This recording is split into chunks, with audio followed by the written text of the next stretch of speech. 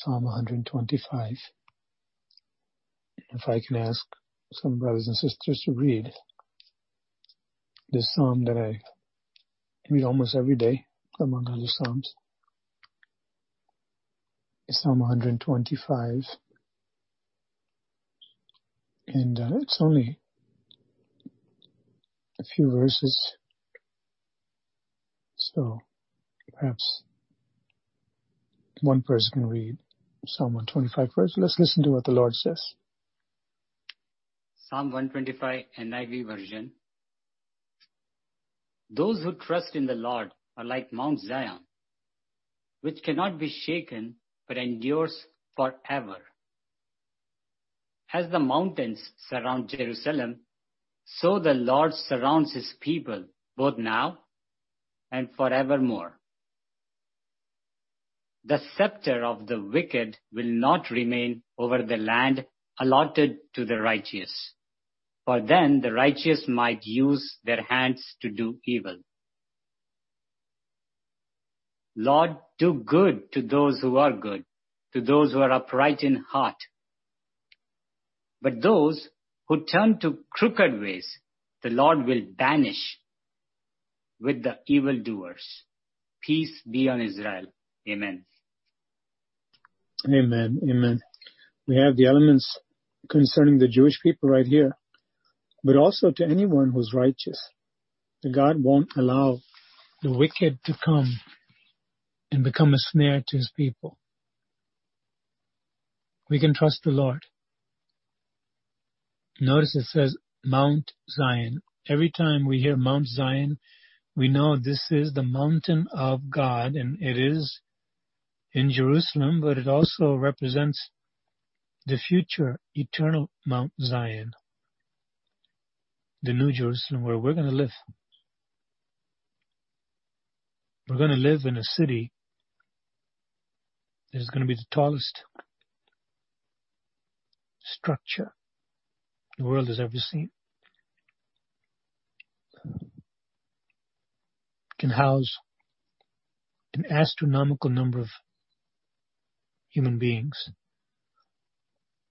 God has everything planned out perfectly. Just as a carpenter or a house builder would know, the engineer would know the specifications, and according to the needs or the desire of those who are purchasing, they'll build it to the specifications. If someone wants a house that can fit 20 people, the engineer is not going to say, I'll give it to them. That can fit 10 people, I'll give that house. They make sure this is how much room they need, and this is what they need to do, and whatever kind of activities that are planned there.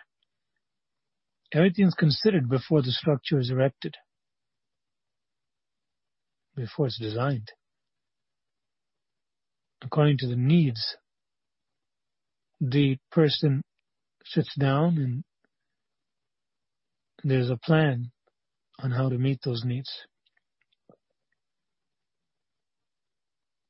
God knows each one of our needs, and so he has a perfect plan already, even before we ask him, because he knows it way before we ask him. But when we ask him, it gives us an opportunity to acknowledge who's actually doing it. It didn't happen by chance. And to get his favor, and he allows us to be part of the process, we get our faith strengthened. It's all our advantage. The Lord said, after you do everything I tell you to do, you must say that you are unprofitable servants. Not in a negative sense, but as a matter of fact. Not that we're useless. We can win many souls for the kingdom, but we're not adding to God's worth. We're doing what we're told to do. There's a blessing for us. We make our Father's heart glad, but he's not gaining anything personally. He loves us so much. He keeps giving. He's a giver. God just loves to give, lavishes love. It's amazing, the combination of the divine nature and qualities we see in the Bible. It's just amazing. There's no one like him, as India sang. I believe she sang this song. There's none like you. There's no one like our Father. So he sees where we need to live, and he says, live with me. I'll be in your midst, and wherever you live, that I have you temporarily before that eternal tabernacle, I'll be with you, and then one day you'll be with me. The Lord said, I go to prepare a place for you, and if I'm going and I'm doing that, I'm going to come back to get you, so that you may be where I am. Hallelujah. Right now, he's with us where we are. And where we are, he says, I will not allow, I promise, I will not allow the wicked to come on your property. Hallelujah. I won't allow the wicked to bother you and ensnare you. In Isaiah, he said, I will contend with those who contend with you. God said, somebody bothers you. He said, I'm going to come on the scene and take care of it. That's what he's saying. He told Abraham, I will bless them that bless you.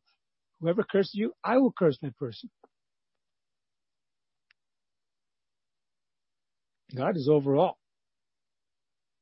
Man can curse someone and say, may you come to nothing and may you suffer and all those things. When God does it, it's a very deadly, dangerous thing. That's how much zeal God has for his people, love for his people, that he shows mercy to the wicked, but if they keep harassing and they try to bring trouble to his people, he gets very angry. Look at how he dealt with the nations. He said Babylon thought she was a lady, decked out, and she said, I'll be a lady forever. He said, you're going to be humiliated. Why? He said, when my people were in captivity, this gives some insight, in Isaiah, in the prophecy. He said, it wasn't just simply the Israelites taken into Babylon, and they had some trouble on the way, the shackles and the rough treatment there. But once they got there, everything was fine. Isaiah records that God was angry with the Babylonians. He said, when my people were held captive, you were mean to them. He said, I'm going to pay you back now. Oh my God. No one can ever get away with anything before God. Whatever we sow, we will reap. But there's an escape route, just one, as far as the eternal reaping. It's when we come and see a scapegoat, a lamb, as John saw in Revelation, as it were slain to substitute. A wicked person can look upon the lamb and say, save me. Forgive me. I've been wicked. I realize that. I didn't treat people right. I deceived people and I crossed them. I lied. I stole. I murdered. Can you have mercy on me? The heart of God is so good, so big, that even the vilest offender, like the song says, who truly believes, that moment from Jesus, a pardon receives. The vilest, the most horrible sinner, offender, that people would not be willing to forgive. That person turns to God and says, will you forgive me? I'm truly sorry. I hate myself and everything I've done. I know I don't deserve anything, but I'm asking you because, Lord, you died on the cross to save the world, to save me too. The thief, the last moment, he said, Lord, remember me. He already got his day in court, and he was already punished, and he was going to die. But the verdict from heaven was contrary to the verdict from man, although they deserved it. They knew it. The thief on the other side too. But one man hurled insults on the Lord. The other man pleaded with the Lord. Well, he defended the Lord and said, don't you know? We deserve it, but he didn't do anything wrong. Lord, will you remember me? Will you forgive me? He said, truly I tell you, you'll be with me today in paradise. Instant forgiveness. I don't know of any other God. I don't know of any other religion, any other ideology or anything that comes close to this. There are people, famous people who were atheists, people who were communists, people who are other religions. I remember a man with a pseudonym now. He was a young child prodigy in one of the Arab countries. I forget which one. And he memorized the whole Quran. And his uncle was an imam. And he was just adored by everybody, the community, everyone. He went through his schooling with flying colors. And then he was the youngest teacher in, if I remember correctly, Al-Azhar University, one of the leading Islamic universities, I think, in Iran. And he became a teacher, lecturer over there. And he came across the writings of all of these Islamic clergy. And he was reading the different books. And he started having a question within his own mind. He said, why is it so bloody? Why is this person we adore, Muhammad, why is he so bloody? And one day in his classroom, this young professor now, he asked these young students, have you ever considered this? And one of them went and told the chairperson, the head of the faculty. And he called this man over and said, what are you talking about? You're the brightest person we know. And why are you bringing these thoughts about our prophet? He said, listen, I believe that everybody has a right to think for themselves. I didn't say anything bad. I'm asking them to consider. Why do you suppose he's so bloody? Eventually, he got thrown out and then kidnapped and tortured, and he made his way to the United States. And he read the Bible, and he gave his heart to the Lord. But people like him and others I've heard, when they came across the life of Jesus in the very first Gospel of Matthew, some of them just burst out into tears because they thought, how could a man be so loving, so powerful, and so meek, and then go the distance to pay the price for the crimes humanity has committed and rise from the dead? It was too much for them to contain emotionally, and they burst out crying. They said the love is so powerful. You see that manifest in the same God who said in Psalm 125, I'm watching over you. You put your trust in me, you're going to be immovable like Mount Zion. You are going to be surrounded by me like the mountains surround Jerusalem. Natural defense. He said, I'll be all around you. I'll make sure the wicked don't come and try to bother you and get you to sin. Only God can guarantee that. So that we can have a virtual paradise in the midst of this very chaotic world. Verse 4 says, do good, O Lord, to those who are good and to those who are upright in their hearts. We can never escape this, never, as we heard yesterday in Life Training School. All over the Bible we see God is looking at the actions. He's following, He's tracking the actions of the people all the time. Because the actions show what's in the heart. He's checking the heart. And when he sees that we are one with him, we're walking with him humbly and observing his laws, his word, the law of life, law of love, he says, you don't have to worry about anything. I'm with you. I'll protect you. I will overturn any force that tries to come against you. I myself will step up and argue and debate and contend and crush anyone that comes against you. In that popular verse we quote from Isaiah 54, no weapon formed against you shall prosper. And every tongue which rises against you in judgment, you shall condemn. This is the heritage of the servants of the Lord, and their righteousness is from me, says the Lord. The verses just before that,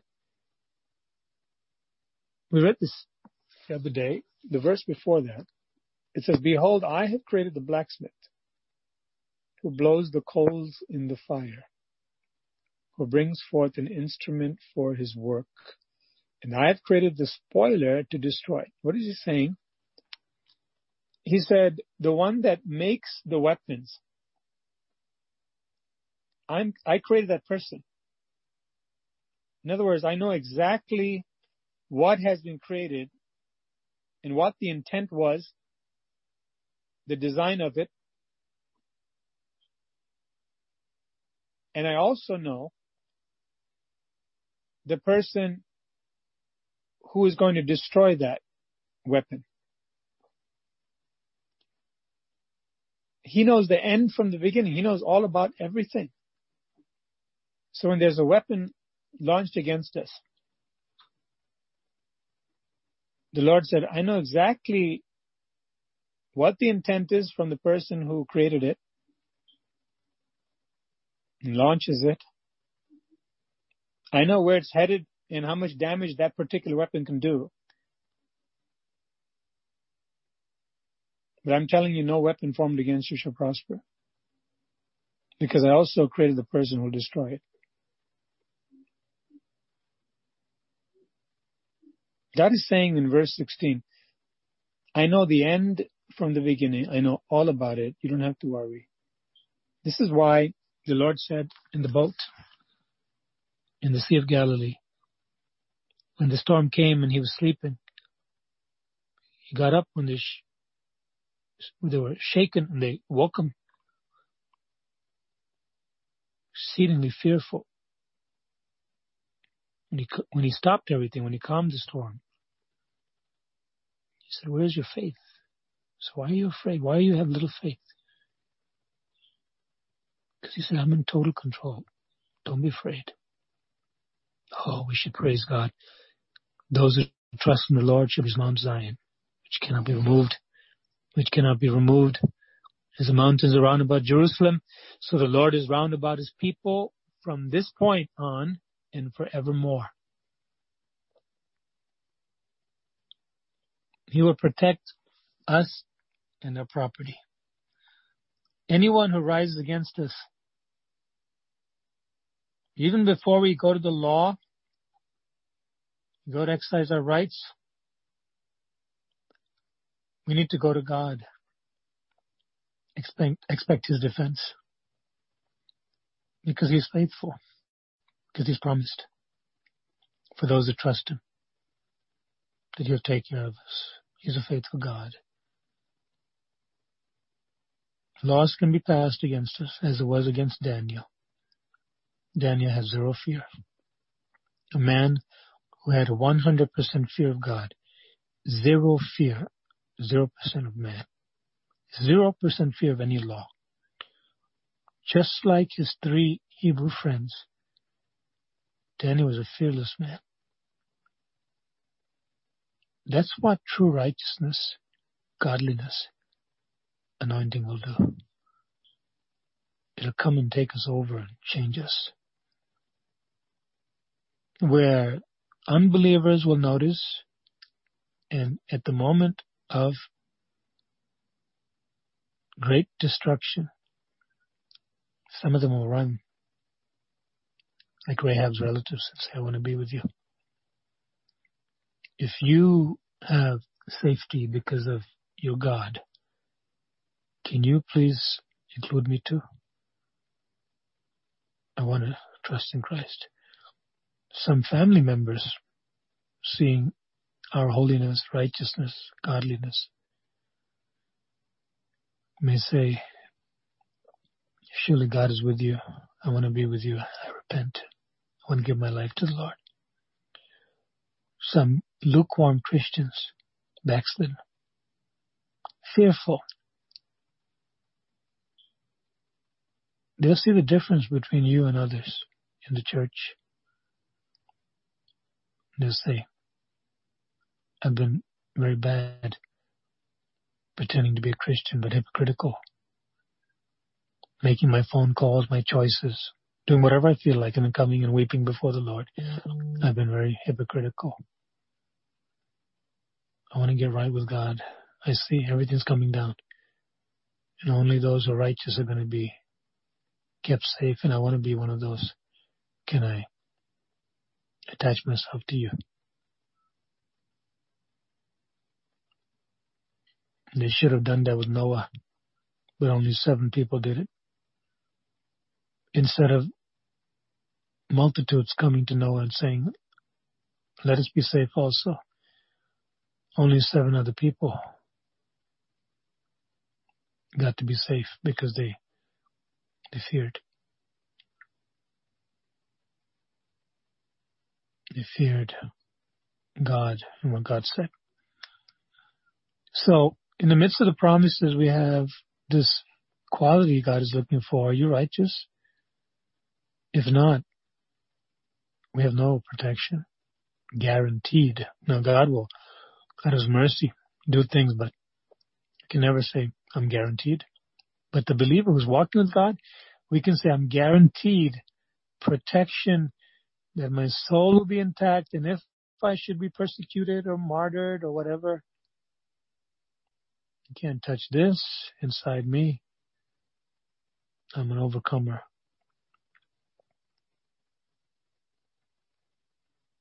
God is good. God is good. He gives me breath to breathe. He gives me grace to walk. He gives me perseverance to continue. Then again, grace to finish well. Blessed be the name of the Lord.